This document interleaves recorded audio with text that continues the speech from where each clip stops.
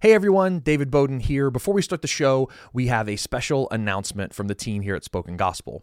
As we approach our summer film block, we're filming our final introductions for our whole project on the Bible, including books of the Bible like the book of Revelation and Chronicles, and it's going to be an amazing time.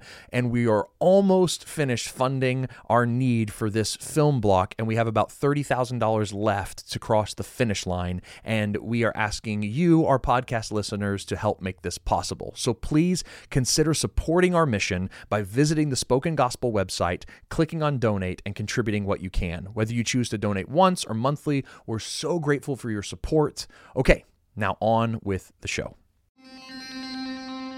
Welcome to the Spoken Gospel Podcast. Spoken Gospel is a nonprofit dedicated to the idea that every part of the Bible, Old Testament and New, is about Jesus. And this podcast is our experiment to publicly test that belief. Every episode, hosts David Bowden and Seth Stewart work through a biblical text to see how it helps us see and savor Jesus. Let's jump in.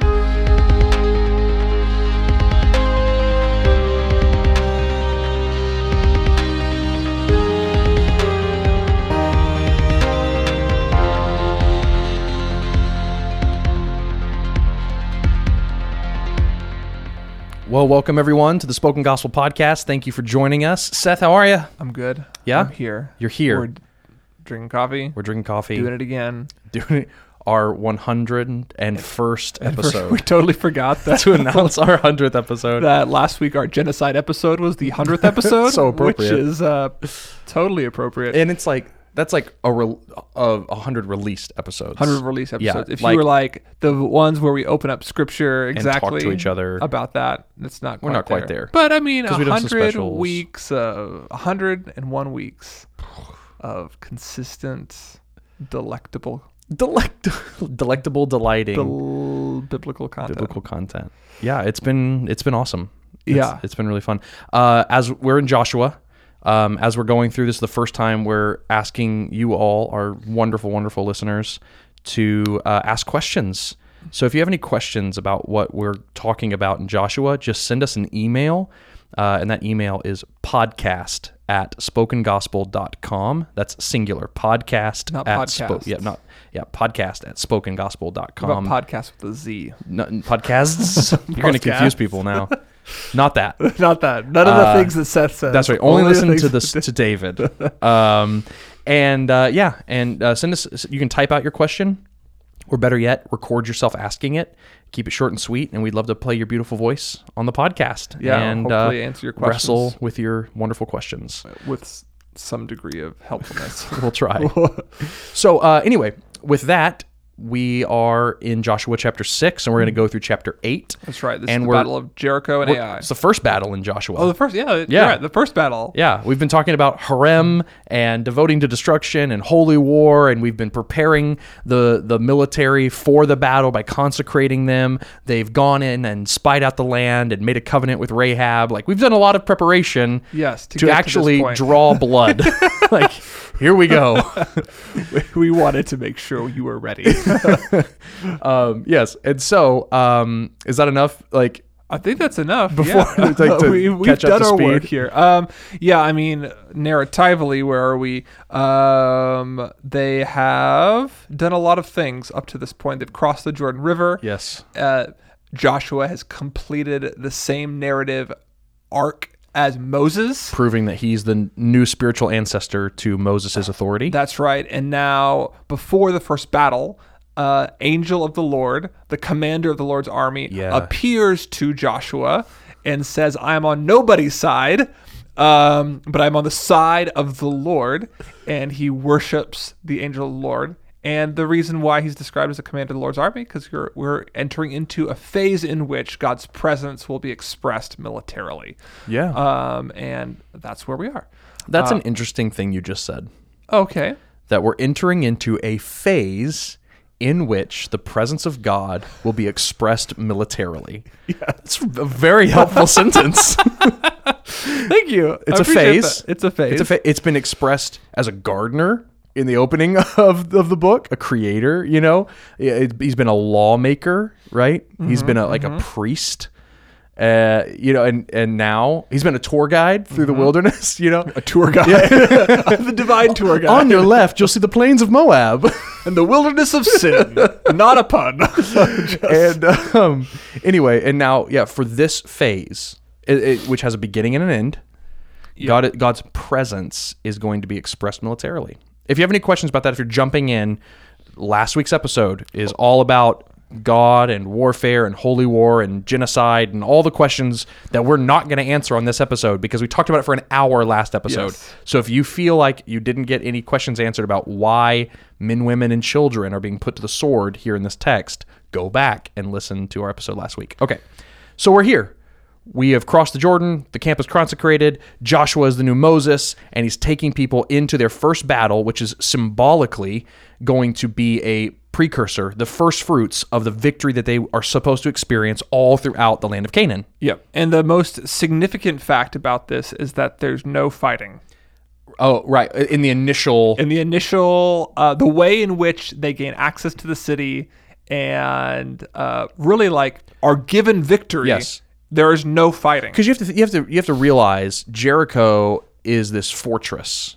I mean, tall walls, this huge gate that at the opening of chapter 6 is closed and no one is going in and out. Like, it is a walled up fortress. And you have to think back in this time, I mean, scaling that kind of city is a monumentally difficult task. You would lose thousands and thousands of lives like water upon rocks, trying to besiege a fortress like this. Yeah, I'm thinking about Helm's Deep. That's what I'm thinking of. I was also thinking of... I just quoted Water Upon Rocks from Two Towers. I was also thinking of the VeggieTales version with the keep Slurpee. Walking, but you won't knock down our wall. Yes. I'm also thinking of Monty Python and the Frenchman on top of the wall. You can nick it. I don't even know if that's a bad word. I hope not. I just said it. Anyway, just a high wall in which you really can't take the city without taking the wall at an incredible loss. That's right. Of human life. Like siege weapons were very rudimentary at this point, battering rams, things like that. But imagine wood against stone, with archers shooting down at you the whole time. I mean, I just want to overemphasize how difficult this would have been. And so God comes to Joshua and gives him his battle plan, and it does not sound smart. He says, walk around the city once a day, being led by the priests in the Ark of the Covenant. And then on the 7th, after doing that for 6 days, on the 7th day, walk around the city 7 times, blow the trumpets, and yell. Yep. And every other day, you're supposed to be silent, except on the last day. That's right. And then you yell, and then the walls of the city would fall apart. At the word of the Lord, the city walls would crumble. And then they would go and take the city. Yeah. And that was it.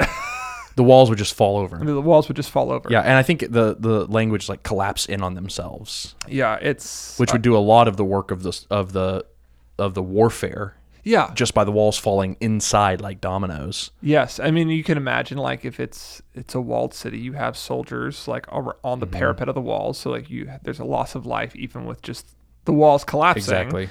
You have the people inside the city at that point also dying. And then there's just the chaos ensuing when you have a fully organized army ready for the walls to fall, nobody on the inside knowing the walls are going to fall. Oh, right. And then they all rush in and they're like, what just happened? Yeah, did the walls fall? I didn't even know that was on the table as a possibility. Yes, and all that happens. And it's kind of amazing. It is amazing. It's literally, and so I think in all that, I think the most important fact is that the frontline troops as well are the priests. Oh, yeah. The priests in the temple, the presence of God, the presence of God, the Ark of the Covenant are leading the troops, and the army we're told, has to walk behind them. So in all of this, the frontline troops are God's unarmed priests, along with his presence. Yes, which is a theme throughout the Bible. You and I are also studying Samuel right now, and it's I see that all throughout Samuel, where David just kind of backs up and lets God do something. Yeah. He lets the ark go before him in a sense, and it's it's a thing, to allow God, to trust God in battle is a huge theme in Joshua. It's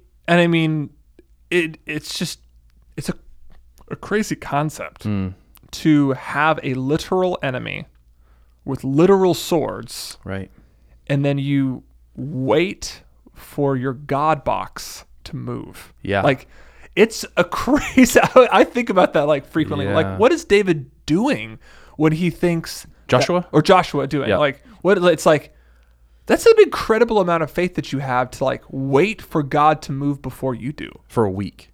For a week. And it's amazing. And then even in David's life, it's like, I'm not going to... It's crazy. Yeah, to it's me. crazy. The amount of faith It's that amazing. takes is amazing. Yeah. There's a couple significant things also happening. There, this number 7. Yeah, why 7? So there's a couple of things that I noticed. One is the 7th day would be the completion of the Feast of Unleavened Bread. So you have the Okay. Passover right before, and then there's the Feast of Unleavened Bread, which stretches a week, and then it ends on the day the walls of Jericho fall. Interesting. Yes. Meaning that it's symbolic of freedom from their enemies. That's right. Yep. Yep. Just like after the Feast of Unleavened Bread, the walls of the Red Sea fell upon Pharaoh. Mm-hmm. So the walls of Jericho at the end of the feast are falling upon the Jerichites, the Jericonians. The Jericonians. I like Jericonians. Okay, I like that. The other thing that I think is really interesting is almost anytime you have 7, like Creation? you've got to think about creation. Yeah. It's the first 7. It's the foundation of 7. And especially when something happens not only 7 times, but when there's 6 days of something happening and then something different happens on the 7th day. Yeah. You've got to think about creation. And so it's interesting that you have God's presence moving around like the Holy Spirit hovered over the waters. Yeah. He's moving around this city over the tovu vavohu, Yeah. Which is like the Wild Hebrew for and the wild waste. and the waste, the Yeah. chaos, the darkness, the deep, the great sea monster of uncreation. God is swirling around this city for 6 days, and on the 7th, instead of resting in looking at creation, he unleashes in uncreation. Yeah. And it's kind of like this, it's kind of like new creation because it's the first step in the new Eden. So we have to remember here that Israel is taking the land because they are coming back to build a new Eden. Right. And the first act they do is resting in their faith in God and allowing him to make something out of nothing, to speak and let things happen. And the 7-day cycle cues us in to the fact that Eden is being made again, and it will be done ex nihilo by God. That's really cool. Actually, I hadn't thought about. I mean, I was like, this probably has something to do with creation. I was like, but that's really, and I like how even like during the 6 days of God working, the people are resting. Exactly. And then on the day when everyone is supposed to rest, they eventually do receive rest, but by God working. Like, Oh, yes. Right. And what that should do then also is set up this paradigm. Oh, this is so interesting. Okay, you kind of have this proleptic 7th day that meaning like starting forward. And pointing forward. Okay. And so it starts, the 7th day anticipates rest. And so, but it begins with battle. And so the idea is that they're entering into 7th day rest through battle. And what do you get in Joshua? You get all these stories of battles starting with Jericho, and then they finally end, and you get a statement of shalom, a statement of rest. They had rest from their enemy on every side. It's like in the middle of Joshua. Yeah. And it's like, oh, there's 7th day rest. It happened. And like the ark comes to Shiloh, and it's built, and anyway, I'm just that's really good. Yeah, I think it's like, if this is a new Eden and a new creation, it makes sense that there are some...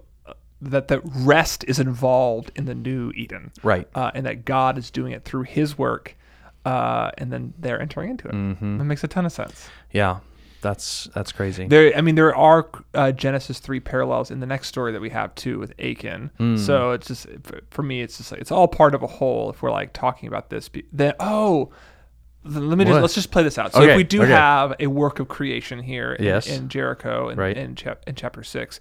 In chapter 7, what we have is one of the men of Israel's camp taking something that's been devoted to destruction, devoted for the Lord, and taking it from himself. Right. And the language is he saw something beautiful, a cloak of Shinar, and takes it. Oh, come on. And it's actually the same word from Genesis 3. When Eve saw the fruit of the tree, it was desirous to her eyes, and she took it. And she took it. And then she was devoted to destruction. Come on. So you have a creation and fall narrative inside the new Eden. You have to leave now. Leave. You must leave. You must leave. I need a moment. I need to lay down for a full hour. That's amazing. So then that means, and then just play it out to the very end of that. Then you have that person destroyed. Yes. The seed of the serpent is then destroyed within the narrative of itself. And then Israel's allowed to go back into the land. And they claim victory. And then they have rest. So it's like in miniature. It's the whole story of the Bible. It's the whole story of the Bible. That's remarkable. The Bible authors, they knew what they were doing. Yeah, and the Holy Spirit. He also knew what he was doing. This is amazing. So I mean, if we take that as one way in which to see Jesus in this text, it's almost in that scenario, it's less so about Jesus being the one who claims victory and more as Jesus as the one who is orchestrating victory. It's the gospel of God's control over the affairs of mankind. Oh, because what kind of God with wielding what kind of control could orchestrate the events of a couple weeks worth of warfare to repeat the story of a 4,000, 6,000, 8,000 year redemptive salvation history? Yeah. Only Yahweh. Or even the fact that God has provided the land. He's provided the victory. He's provided the terms of living in his new land. Don't eat of this. Don't take of that. Eat of this instead. We have someone who doesn't do that. God then comes and destroys him, the snake, the serpent. He crushes his head in that moment, and then he provides new rest for his people and increased victory over that same place. It's like, God is the one doing everything in the passage. He's telling Joshua what to do, and he's obeying him. So in a sense, Joshua is the new Adam, obeying God's command, and God's providing new rest. So how do we see Jesus and the good news there? Like Jesus is in the heavens. God is in the heavens providing for us the way in which we receive rest. And as we are obedient to him, we enter into that rest. He crushes the serpent for us. He provides victory for us. He clearly lays out the terms by which we live in his presence. Do not take and take from me. And we live with him. So I think that's a really Yeah, it's really beautiful. I mean, I have nothing else to add to that. I want to go back to Jericho and just meditate on the faith in God's presence circling our enemies, and meditate on the victory of Jesus as the final ark of God, claiming victory over our enemies while we sit back and watch. Yeah. And it's like Jesus. It's easy to think about the cross. Maybe it's not easy. I most often think about the cross in terms of Jesus being defeated for me. Right. Yeah. Which is really good, super appropriate. But it's also Jesus winning a conquest through unlikely means. Circling Jericho, really? That's going to conquer something? A cross, really? Some dude died 2,000 years ago? You really think that did something? Yeah, I did. Look at the walls of Jericho and look at the empty tomb. Jesus conquested our enemies for us. Our enemies of condemnation and shame and guilt. And the serpent. And the seed of the serpent. Our enemy and accuser, Satan. He conquered all of that through the unlikely means of circling the city, like circling death. And he died on the cross. In that, the walls of Jericho fall. The fortress of sin, the impenetrable walls of a 6-foot grave fall. And we're released. It makes me think about our prayer time this morning. We were praying through Psalm 17 yeah. and talked about being in the shadow of his wings. And in the apple of his eye. In the apple of his eye. And then the whole rest of the psalm is about the destruction of God's enemies, which is like a really strange turn from like, God, I'm the apple of God's eye. He's a sweet God. Yeah. He's a sweet God. And then like David's praying for the destruction of his enemies. And we prayed along the lines of like, there's the enemies of God want nothing more for us than to not feel protected by him and to not feel as if we are the apple of God's eye. Yeah. Like we constantly struggle with the idea that God doesn't love us like a son. Yeah. We aren't protected by God. God doesn't want to protect us. He would rather just throw us out there and let us get what we deserve. You know, like we have this like poor picture of God that he just wants us to suffer, and he's meticulously calculating all the things we did wrong and just wants to get us. And all those voices are the voices of the enemies. Yes. And so I think too about like, what does Jericho represent? It represents home. It represents protection.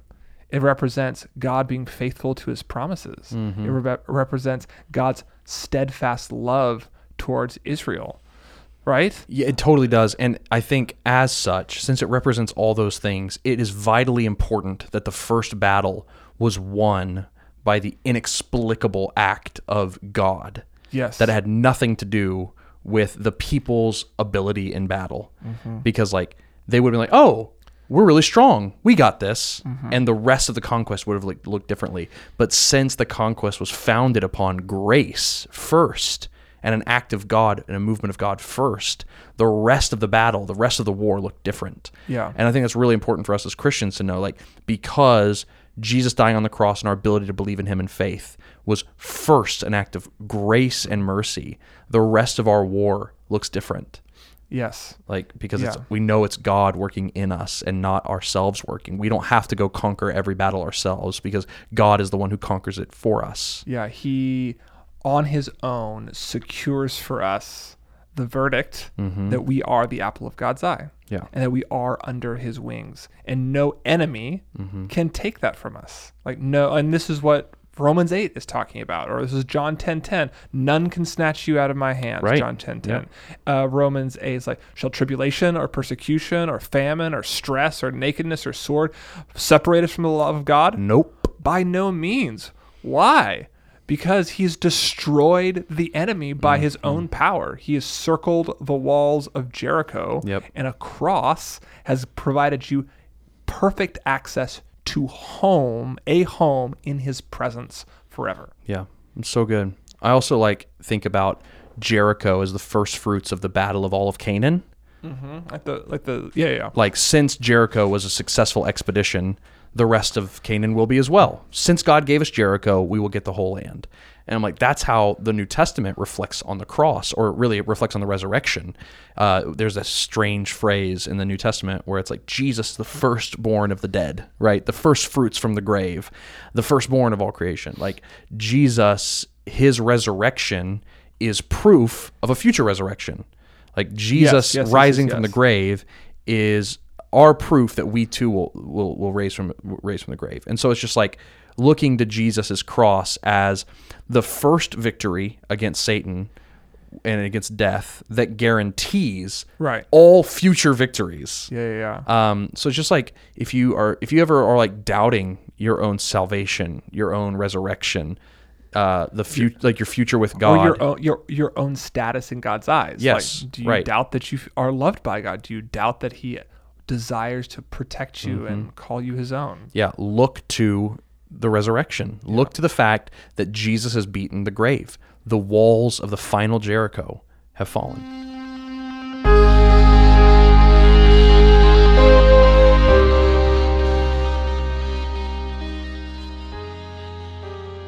Okay, we're going to move on to chapter 7 and the sin or the fall of Achan, which we just discovered is like a new he's like a new Eve, repurposing the fall. But before we go there, we really should go back to Joshua 6:18.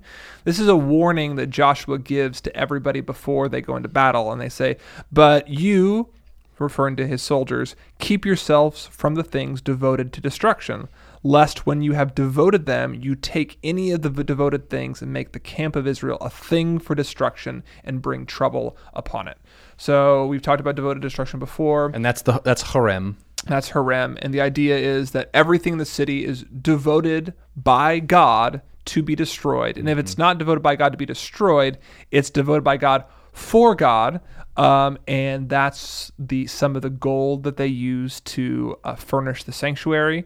That's some of the animals that they use in sacrifice. And depending on the city, harem looks a little bit different. Yes. So another reason why this is not a senseless genocide, like the harem commandments change between city and city. That's right. And so in Jericho, everything was supposed to be destroyed. But in Ai, the animals were supposed to be left alive to not only be sacrificed to the Lord, but also to be used as food. Yeah.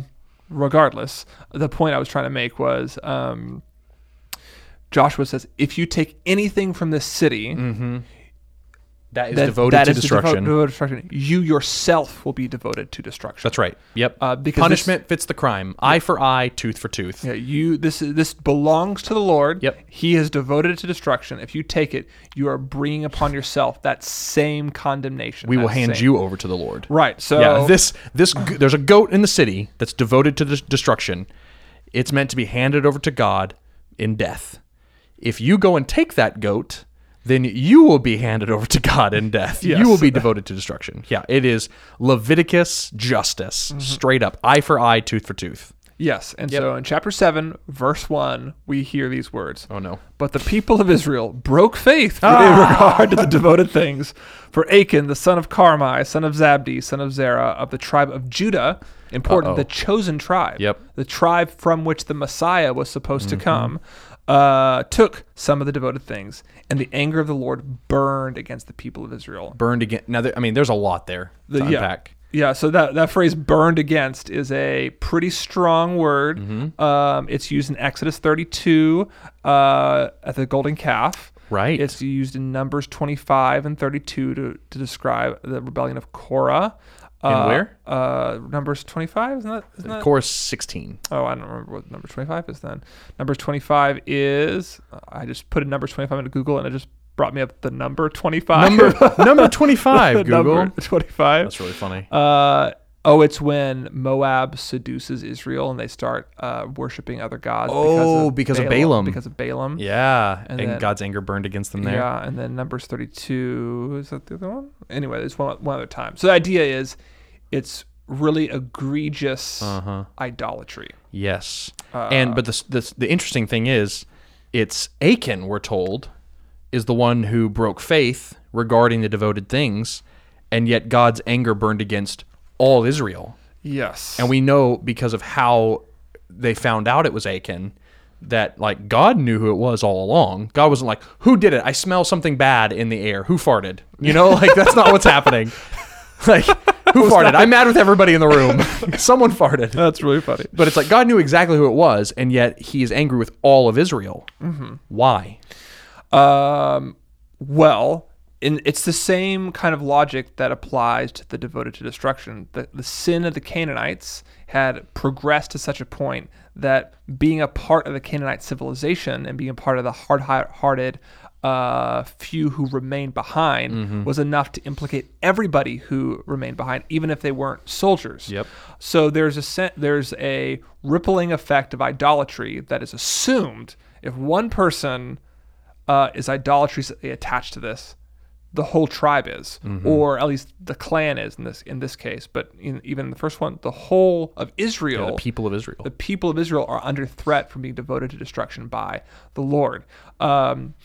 So did I answer your question? I mean, that's one answer. Yeah, that's one answer. So there's a consistency. There's a consistency between the justice God is bringing against Canaan and the justice that God expects and will bring against Israel. Right. Okay. There's God's handling both the same way. Yep. There's also the idea of purity, right? That if you were just reading straight through your Bible and you have Leviticus ringing in your ears, this does not sound surprising to you because the whole idea of Leviticus, like cleaning up the area around the tabernacle so that God's presence could be there, And if it's not clean, God will either punish you or leave. He'll kick you out or he won't be there. And then if you have like numbers ringing around in your head, how many times did one person or one clan sin and the whole like camp of Israel had to be punished?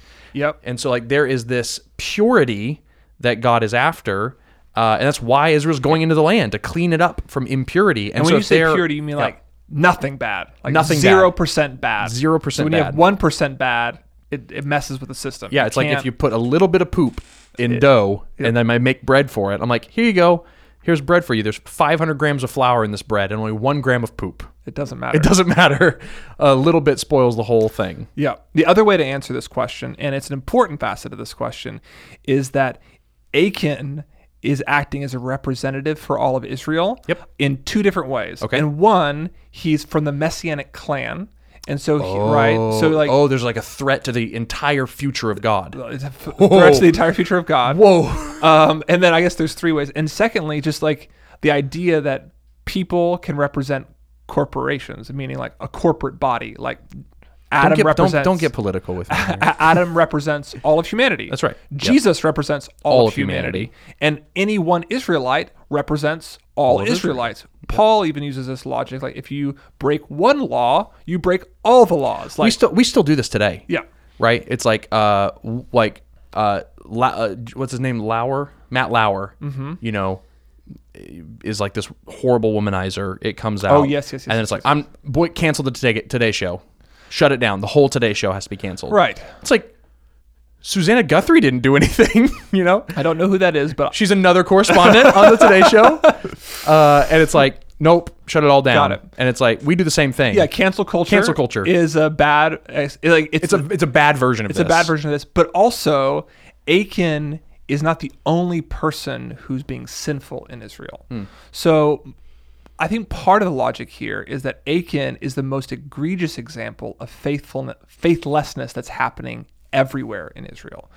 So think about the way Moses, when he finally struck the rock and it was an act of faithlessness, there was faithlessness throughout the whole camp of Israel up to that point. Right. And then when Moses finally has an act of faithlessness, it kind of communicates not just the leaders failing, but actually faithlessness is kind of everywhere. And we actually see this in the text in chapter 7, verse 3.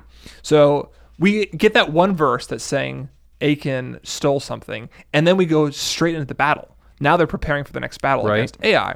And so they send some spies up into Ai to kind of figure out what they should do. And in verse 3, it says this, "And when the spies returned to Joshua, they said to him, 'Do not have all the people go up, but let about 2,000 or 3,000 men go up and attack Ai. Do not make the whole people toil up there, for they are few.'" So a couple interesting things. The word toil is the same word from the curse used in Genesis chapter 3. Which we just said, 7:1 is the beginning of the fall narrative. Right. And 2, how much toil was actually involved in taking Jericho? So like... Don't make me do 1 lap around a city again. It's like, why is this toil? Why is this toil? Why is this part? God is not cursing you and making you go up to Ai. He's trying to give you blessing. So, right, exactly. So there seems to be some like faithlessness that's kind of endemic to the nation of Israel. Besides that, we also have narratives in the previous parts of the Bible in Numbers where the spies go into the land and say, they come back with bad advice. Right. Anyway. And they don't ask God. And there's no mention of God. Yes, that's another big part. They just go up and look and like, I don't know. We can whip them. Yeah, we can. It's gonna be fine. There's no mention of God. There's no asking for permission. There's no asking for a battle strategy. None of that happens here. Yeah. Along with the fact that they're like, the last battle was so hard. Right. And it's like, where's the commander of the Lord's army in this? Right. The last time we set out to besiege a city, God came and gave us the battle plan. It's just like the whole narrative structure is broken. Right. So when you say, I was like gonna fight you. I know you were. When you said like it wasn't just Achan sinning, it was a lot of people. I was like, I don't think everybody took devoted things, but you're saying different types of faithlessness. Different types of faithlessness. Yes. And Achan's was the most egregious or the most prominent or the most. It was the symbolic representation of the sinfulness that was happening everywhere throughout Israel. So it's possible that after Jericho, the people became proud. Yeah, presumptuous. Yeah, that's exactly right. Like, God's on our side. We can do whatever we want. Let's take the city with a handful of people. Let's not ask God what the deal is. And like, come on, I'm going to take this goat.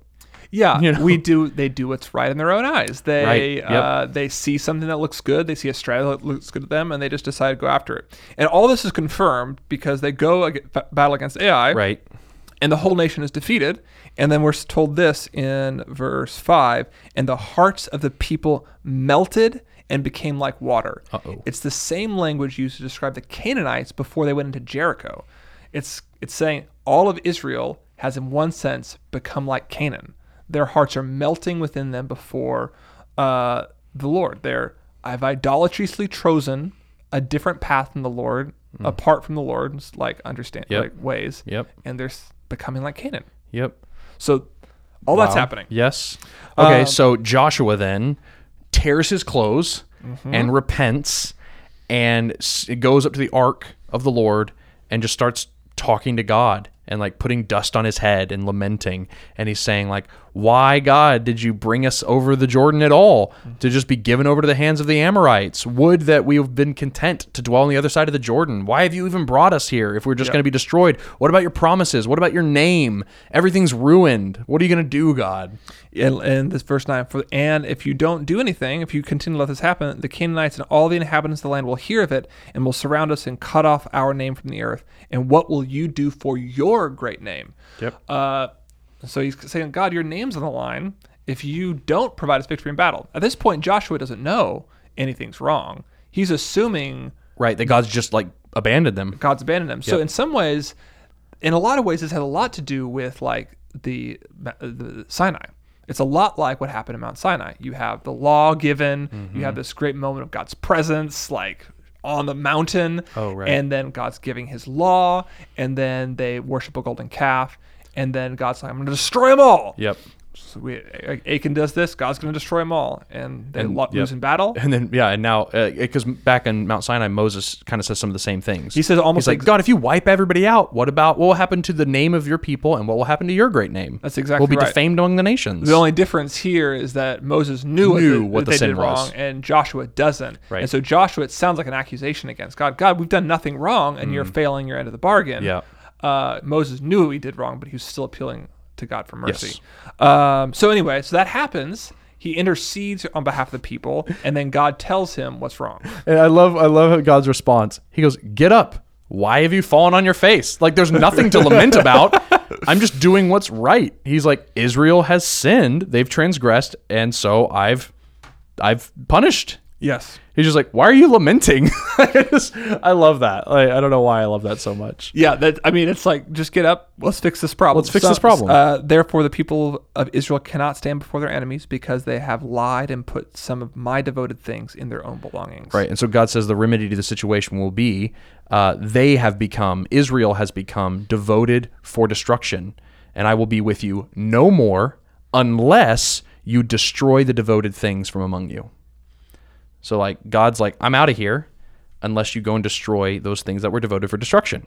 And so they go through this lot system of trying to find who done it, right? Yeah, and we always like what are lots? It's like whoever rolls double sixes, that's the lot. Yes. That's the way I imagine it. So it's like you have all the 12 leaders of all the 12 tribes of Israel, and they roll lots, and whoever lands double sixes, that's the person. Or the other way to think about it is you have this cube or whatever, and you write all 12 tribes' name on each side. Right. You have Dungeons and Dragons dice that's like custom curated, and it falls on Judah. And then they roll it again, and they write all the clans' names, and then they write all the family names. There's another. Yeah, we don't know exactly what lots. But basically, that's how they figure it out. And they whittle it down all the way to Achan. That's right. And so when it comes to Achan, they go into his tent, they pull back like a covering, like a hidey hole, and they find 2,000 shekels of silver and a gold bar weighing 50 shekels. And Achan says, I took it because I coveted them. Yeah, they looked a beautiful cloak, which is that same word from Genesis 3, and he took them. Right. Oh, I forgot. This is interesting. So when God is commanding, or when God is telling Joshua what happened, he says that they have stolen and lied. They broke the 7th and the 8th commandment. And then here, Achan admits to breaking the 10th commandment in coveting. Oh, yeah. And so it is kind of like the golden calf where they broke the 2nd commandment or whatever. Yeah, don't make idols. Yeah. And now they're breaking the 7th, 8th, and 10th commandment. So it is hearkening back to all that. Yeah, that's exactly right. Yep. And the punishment for all this is essentially is the same punishment that was given to Jericho. That's right. The stones would cover they would be covered in a ruin of stones, and that it would be set on fire. And they would be devoted to destruction. Yeah, devoted to destruction. Right. In the case of Jericho, meant the town being resorted to rubble or ruined to rubble and burned. Yep. And that same thing is about to happen to Achan and his family. Right. He is supposed to be stoned, covered in stones, and burned. He and his family. Yes. Yeah. In the same way Jericho was not just the men of arms, but the whole families that remained in the city. They were all devoted to destruction. Mm-hmm. So Achan's sin came down upon his whole family, his whole property, and the things that were originally devoted from destruction that he stole. Everything is stoned and burned, and there's just this big pile of stone, which it came to this monument that was like, we shouldn't sin. Yeah, like like the ruins of Jericho became a monument, so does Achan's burial ground or stoning ground. Yep. So what's a helpful way for people to think about God's justice here as like requiring Achan, like blood for blood? Like, hey, you stole. Like in America, we'd be like, okay, go to prison for 10 years. Right. It's like, okay, punishment fits the crime.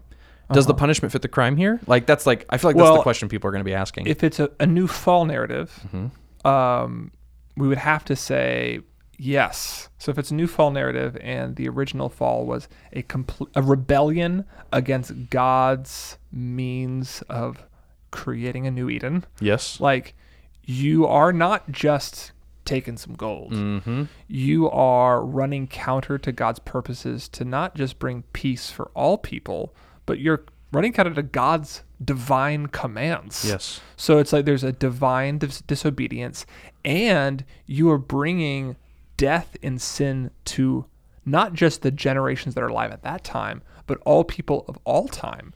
So like there's like a real sense that what Achan is doing would last for millennia. It would last forever. It would last forever. Yeah. So him to be punished by losing his life is the appropriate punishment for his crime. To save all of Israel. And then all the world. That's exactly right. Yeah. In the same way that we count God just when Adam and Eve ate fruit. Fruit. Yeah. Like, why Big can't deal. it's fruit. It's what it represents. Right. It represents a total dismissal of everything God intends to do through his people. Mm-hmm. And so what's the curse? You will surely die. Right. Like it's the same thing. It's exactly the same thing that's happening. Why death? Like why is it death? Both for like Adam and Eve and Achan here. Like why that punishment? Why is that why can't it just be like you'll be put in prison for the rest of your life? Or like let's even try to like, I don't want to say like death is the worst possible thing you could do. That's not but like why is that the punishment that fits the crime? I'm like why not be tortured every day until you die? It could be worse than death too. Right. Death is not the worst thing God could contrive. So it's like, why is death the thing that is like the punishment for rebelling against God and not being able to be in Eden anymore?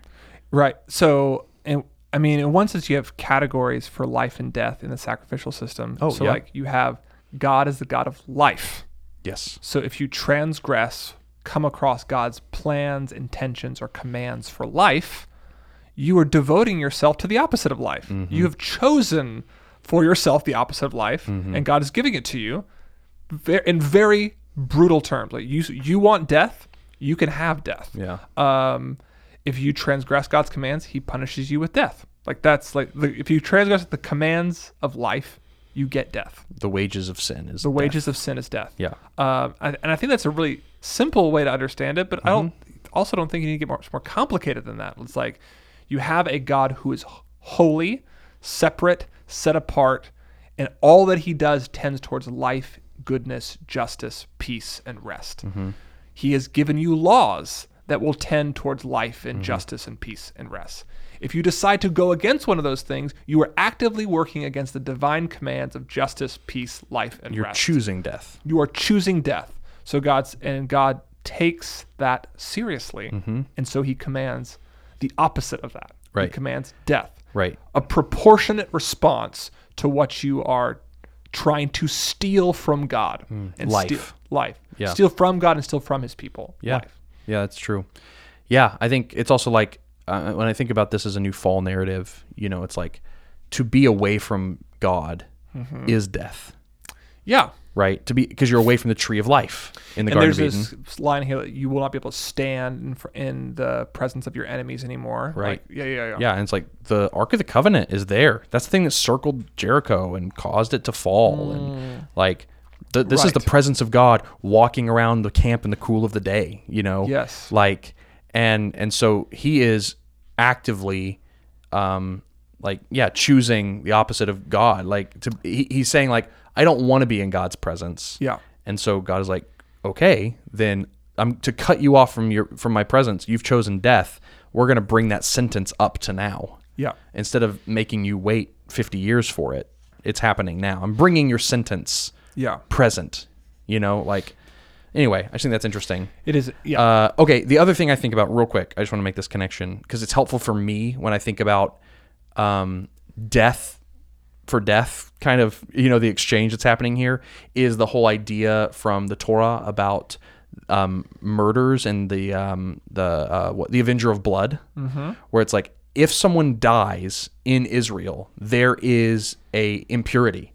An unsolved murder compromises the dignity, the purity of the land, and therefore the presence of God. And that's what's on the line here. God says, I will not be among you anymore. I'm going to leave. My presence is going to leave if this doesn't get cleaned up. And so like a murder that's unsolved in the land of Israel means God won't stay around. And so they have to find who is responsible for the murderer and put that murderer to death. And then the purity is restored and God can dwell among his people. Even so much so that like if a murder is unsolvable, cold case, they have to at least offer a sacrifice and say, God, we don't know who committed this murder or if it was a murder at all, but here's a sacrifice, and then it's solved. Yeah. Like that sin creates this impurity in the land that threatens intimacy with God and must be cleaned up. Yeah. And so this is the eye for eye, tooth for tooth punishment that cleans up the impurity that's threatening the people's intimacy with God. And not only their intimacy with God, but like if God is expressing himself militarily in his presence in Joshua, they are compromising their future ability to take Canaan. Like they won't be able to win wars anymore if they don't deal with this. Right. Because God will not be on their side. And we see how that goes whenever God's on their side in the battle of Ai. Yeah. So anyway, I think all that's on the line. Yeah. And just to rewind a little bit, to go back to Joshua 6, after Jericho is destroyed, Joshua pronounces this curse. Cursed before the Lord be the man who rises up and rebuilds the city of Jericho. Oh, yes. At the cost of his firstborn son shall he lay its foundation, and at the cost of his youngest son shall he set up its gates. Oh, there you go. So you have like this instance where Achan is trying to rebuild Jericho. Like there's this rebellious city, and he takes its devoted things. Right. And he is acting, his heart melts within him like he's a Canaanite, like he's a Jerichoite, and like he's rebuilding Jericho. And so he's rebuilding the Tower of Babel. He's repeating the sin of Eve. Like he's doing the same stuff again. And what happens? At the cost of his firstborn, he lays the foundation to that new city of death. Yep. Like he's like rebuilding the city of death, and it brings death to his whole family. Yep. Man, yeah, that's really good. So I think that's why death. Yeah, I think that's just like a big question. And so here. Then let's preach the gospel from that for a second. Yes. So one day Jesus will rebuild Jericho. What? Jesus will rebuild Jericho. God will lose his firstborn son to bring Canaanites and prostitutes back to him. Yep. It's like he does it. Yeah. The God of life allows his son to die so that life can go to all people who should have been devoted to destruction. Oh, that's so true. Yeah. Yeah. I mean, when I think about like in the New Testament, when it talks about like the wrath of God remains on those who do not yet believe, in Jesus, where it's like we are devoted to destruction, and Jesus takes us as spoil, right? Yep. Yeah. For himself, and brings us into his tent, hides us under a rug. And he's like, you're mine now. Yeah. And God says, or whatever, is like, okay, but in order to take what is devoted to destruction, you have to be devoted to destruction. Yeah. And God fulfills his own law by becoming flesh, dying on the cross for us. Yeah. He is devoted to destruction in order to save us who are devoted to destruction. Yeah, it's like, so John says basically, so it's like the idea is like whoever is not devoted to Yahweh is devoted to be destroyed. Right. And everyone who's devoted to Yahweh will live. And so John says basically the same thing in John 3:16. Whoever believes in God's Son will not perish but have everlasting life. But whoever does not believe is condemned already. And the idea is the light has come into the world, but people love darkness rather than the light because their deeds are evil. So like when God's people show up in Canaan, Rahab saw the light of God's faithfulness to his people and believed in Yahweh. The rest of Jericho preferred their darkness. They chose to fortify their position, shut themselves in, and fight rather than devote themselves to God. And so if our world then is like Jericho, it stands condemned already. Our world, we are devoted to destruction. And like you just said, the good news is that God so loved the world that he gave his only son. And if we, like Rahab, believe and devote ourselves to him, we become part of his people, we escape destruction, and we're given life in his eternal kingdom. That's amazing. Yeah. He rebuilds Jericho. and bears the punishment for it. And bears the punishment for so that Canaanites and prostitutes can be with him in his presence.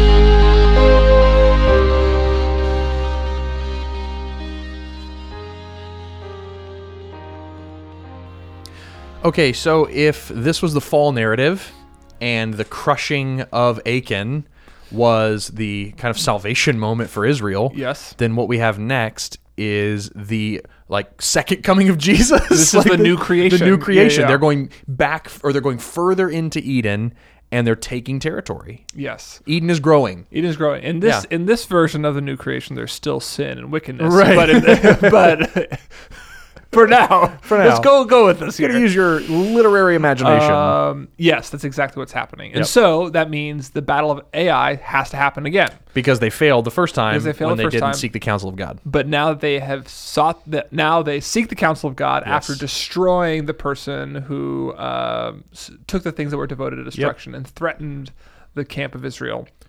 They ask God what to do, and God gives them their battle strategy. He tells them to set an ambush, essentially, and to hide some people behind the city, and to go up in a similar formation as they did last time and when they were beaten back. So the idea is they have this large army behind the city that's hidden. They don't know they're there, and then they do the same thing they did last time, and then AI is going to be, oh, yeah, we took these guys last time. Let's go get them, boys. So they walk up, and then they start running away with a limp, and it draws the people out of the city. Right. So all the soldiers rush after them to just destroy them. Right. They think they can take it. AI is empty. AI is empty. The large army that was hiding behind AI comes back, burns the city to the ground. And the soldiers look back over their shoulders while they're pursuing the believed to be beleaguered Israelites. Yes. And they're like, oh no, the city's on fire. And then they realize they're surrounded. Yep. And they're quickly destroyed. And that's really... Yeah. Here's a couple of narrative details that I don't know what to make of that I want to ask you about. Oh, okay. One, we've already talked about how harem is different here. Yes. I also wanted to just point out in verse 5 and 6, and I and all the people who are with me will approach the city, and when they come out against us, just as before, we shall flee before them. And they will come out after us until we have drawn them away from the city. And they will say, they are fleeing from us just as before, so we will flee before them. And what I love about that is God is orchestrating a plan that uses AI's own pride and assumptions about Israel against them. And it falls back on their own heads. Yeah, it's like, I just loved how clever that was of the Lord. It was like, these guys are pretty prideful. They're going to think they can take you really easily, so let's use that against them. Yeah, that is clever. I thought that was funny. But here's the question that I have. In verse 10... Joshua spends the night among the people. Verse 9. So Joshua sent them out, and they went to the place of ambush and lay between Bethel and Ai. Mm-hmm. And Joshua spent the night with his people, verse 10. And then again in verse 13, the night before, he spent the night in the valley with his people. And I just thought it was such a strange narrative detail to include twice in the space of 5 verses in a fairly sparse military account. And I couldn't tell what it communicated. Like, I have some ideas, but like, have you thought about this at all? I have not, but the first thing that comes into my head, based on everything we've been meditating on so far in this text, is Joshua's resting. Oh, yeah. Yeah. Like, Joshua is still living in day 7. Like, the day 7 that started at Jericho, where God does everything and the people rest in victory. Joshua is living in. Like, he's resting with his people in the night before the victory. That's interesting. I don't know. I like that. I also thought about just him as a military leader. Like, what does it communicate that the king of Israel sleeps in the camp? Like, he's not in his palace. Yeah. Which is David is indicted for in the Psalms, or in Samuel. In Samuel, Yep, when 2 Samuel 12. his armies go out and he stays home. So it's like, well, maybe it's something about like his bravery, like he's being strong, courageous. He's sleeping with his men on the battlefield. Yes, sleeping on the battlefield alongside his men on the battlefield. Like he's like just being a good warrior. Yes, a good warrior. A good warrior. But again, I don't feel like that does it justice, or maybe it does, and that's all it's supposed to communicate. But maybe I don't know. That is an interesting narrative detail. So if you I like my rest one. I like your rest one too. It imports all this theological significance. But I don't know if the text can bear up under it. But anyway, I don't think so either. However, there you guys. There you go. There okay. you guys go. The other very interesting narrative detail, which I know you were getting to next, is the javelin. Yeah, verse 18. Then the Lord said to Joshua, "Stretch out the javelin that is in your hands towards Ai, because I will give it into your hand." And Joshua stretched out the javelin that was in his hand towards the city. And that phrase is interesting because... Oh, is this on me? That's on you now. Oh, okay. Because it's hearkening us back to two stories, very, very important stories in Israel's history. Maybe even 3 stories, if you think about it. Oh, gosh. There's 2 are very similar. It's the crossing of the Red Sea and the crossing of the Jordan. God tells Moses to stretch out his rod, his staff That's over right. the sea. Yep, and you have the 2 walls of the sea separate, and the people pass through on dry ground, but then the walls close on either side of the opposing army.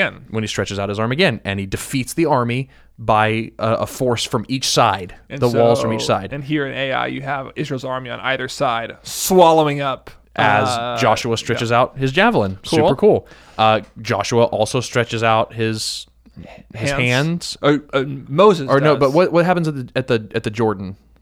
What does he do at the Jordan? It's the soles of the priest's feet. Okay, as soon as they touch. Not that. Okay, but yes, in Exodus 17. This is one of the first stories we hear about Joshua, actually. It is. Yep, it is. Joshua is the commander of the army in this story, and they are going up against the Amalekites, I believe. Mm-hmm. And God tells what? Sure. I'm pretty sure that's right. The Amalekites. And God tells Moses to lift up his hands, to raise up his hands, and as long as he does, the victory is won. The battle is won. And Aaron even comes over and helps him keep his arms up. Yeah. And so it's like, all of this is like conflating together to be like, God is the one that's going to win this victory, and he's going to show you that through this raised javelin. Yeah. That it's not just... Because like if you just read this story, it's like, oh, cool, good military strategy.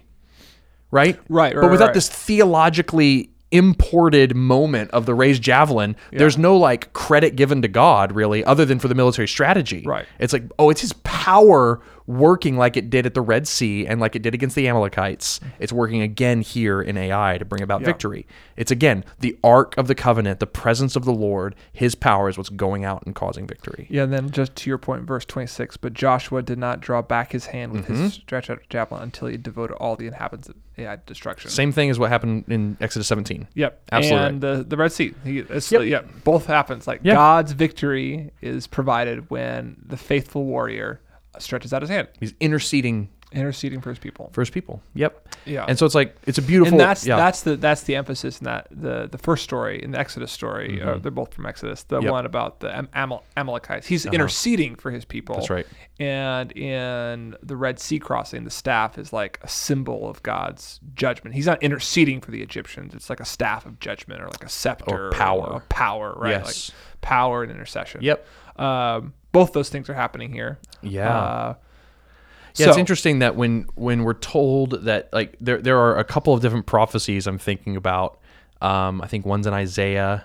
It's referenced again, I believe, in Revelation, looking back at Jesus and what will happen in the second coming, where Jesus is described as having like a rod of iron with which he will judge the nations, you know? And so it's like thinking about Jesus as this God who wields all power to uproot seas and vanquish armies, you know, who also is standing at God's right hand, forever interceding for us, forever holding out the javelin. You know, he's like the things God commands us to do will succeed because Jesus is interceding for us. Like he always is there lifting up the javelin. Yeah, he has his javelin and power to just swallow up our enemies. Yeah. Oh, death, where is your sting? Oh, death, where is your victory? Right. Like he swallows up death, like by his power, by his javelin. It's just done. Yeah. And then he holds out his rod and intercedes for us, or he holds up his hands and intercedes and prays for us. I also love that as like not only seeing Jesus in Joshua, right, but seeing Jesus in the battle and seeing ourselves as Joshua, where it's like, what does God ask us to do to have victory over our enemy? Right? Yeah. It's just, he didn't fight. Right. He was just interceding. He was just pointing to the direction of the battle. And then I'm just like, it also makes that, that's so it's good. just like, man, just like have faith. And like, it also pray. makes me think, I mean, this is probably taking a step too far, but you have two layers happening. You have Joshua as the leader, and you have the people of Israel. And normally, like, good hermeneutics would say, like, you're not Joshua, you're the people of Israel. Yes. Because you're normally not the hero of the story. God is, Jesus is. But you're right. Joshua has faith. Yes. He holds out the scepter of God's power, and his enemies are defeated. What are we told? Like, by the blood of the Lamb and the word of our testimony, we conquer. Yes. Like, proclaim the gospel, hold out the cross, and your enemies are conquered. Your enemies are conquered. Yeah. But at the same time, I think there's also this element of trust in our leader, who is like Joshua. Oh, yes. And we follow in his footsteps. And in our case, it wouldn't be to go to battle, or it would be to go against the principalities and powers of this world. But like, we sacrificially go to battle under the javelin of the new leader. Like, Jesus has his power. The enemy has been swallowed. The enemy is defeated. The cross is raised out over but it the world. Still requires battle and bravery from us. Go, therefore, into all nations. Yes. And we go out trusting that the cross of Jesus is being lifted up in intercession for us, and that he is with us even to the end of the age, right? He's sleeping in the camp with us. He's in the camp with us. Yeah. Yeah, absolutely. Yeah, that's really beautiful. Okay, there's one more story here, and it is another, if you haven't noticed yet, this Joshua loves to reference Exodus. Yeah.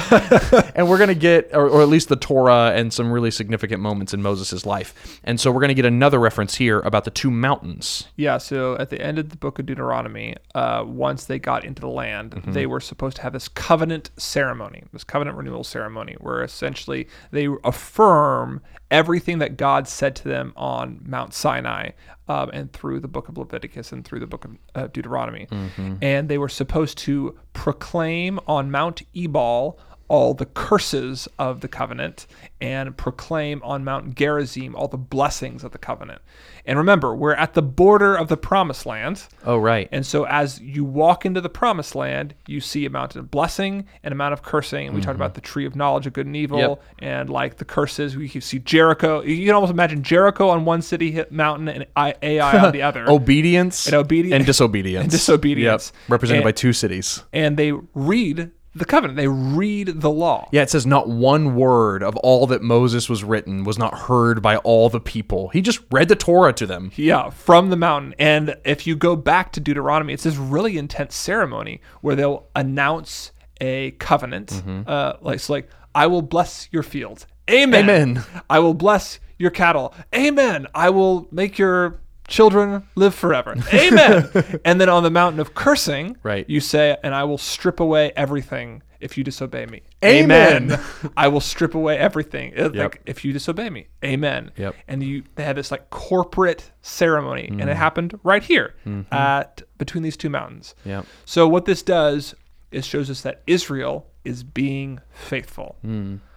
Even though we have, notwithstanding the sin of Achan and whatever else was going on in the camp with the people who thought taking Jericho was so hard, like whatever was going on there, the major note is that Israel is being faithful to God's covenant, and we can expect victory going forward. Yeah, that's true.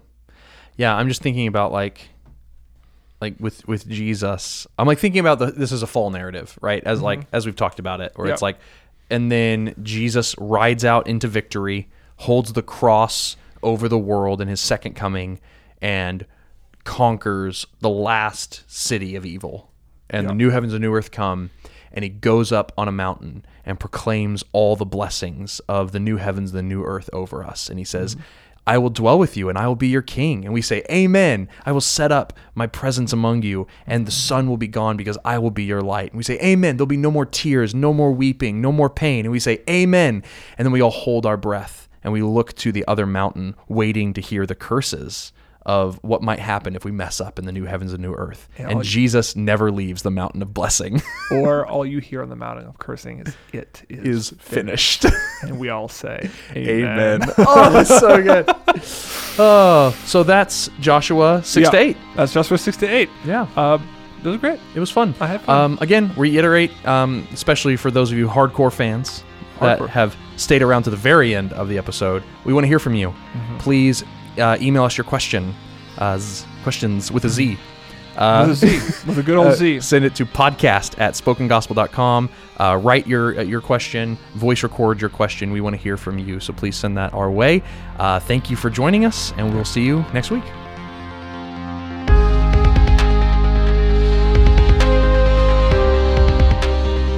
Thank you for listening to the Spoken Gospel Podcast. Spoken Gospel is a nonprofit that gives all its resources, like this podcast, away for free because of supporters like you. To help Spoken Gospel in our mission to speak the gospel out of every corner of Scripture and view all our free resources, visit spokengospel.com.